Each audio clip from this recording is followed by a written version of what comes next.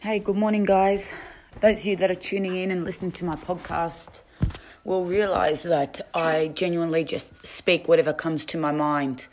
Very transparent and just a discussion for people to listen in.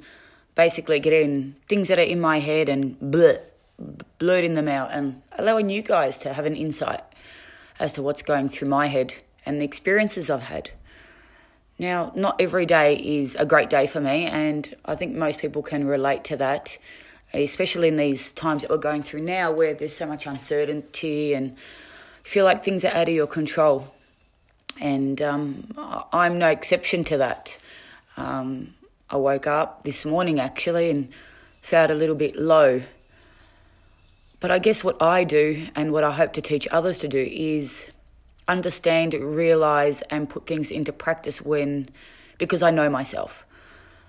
So self-awareness. I woke up in the morning, I feel and I know those feelings, those not negative feelings, but something unsettling, not feeling the best, not feeling just great in general. There's not one thing, just, heavy. Heavy is probably a good word to use. And then because I know those feelings and I understand those feelings and I can, see those feelings and acknowledge them, I can then put those tools in place that I've learnt over a lifetime to get me out of this mood. And for me, it's exercise. For me, it's loud, angry music. Go figure, loud, angry music makes me happy. And those kinds of things are my tools to get me out of that negative zone and into a positive zone for the rest of the day. So I guess finding what works for you is what's going to change your mindset. And it's not something that will just happen automatically. It's something you need to work on.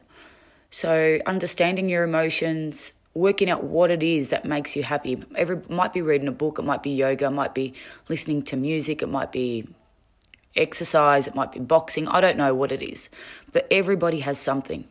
So finding that something that makes you feel good and understanding that when you're not feeling good, to do that particular thing right away, knowing that it will lighten your mood. Self-awareness, guys. Let's work at it.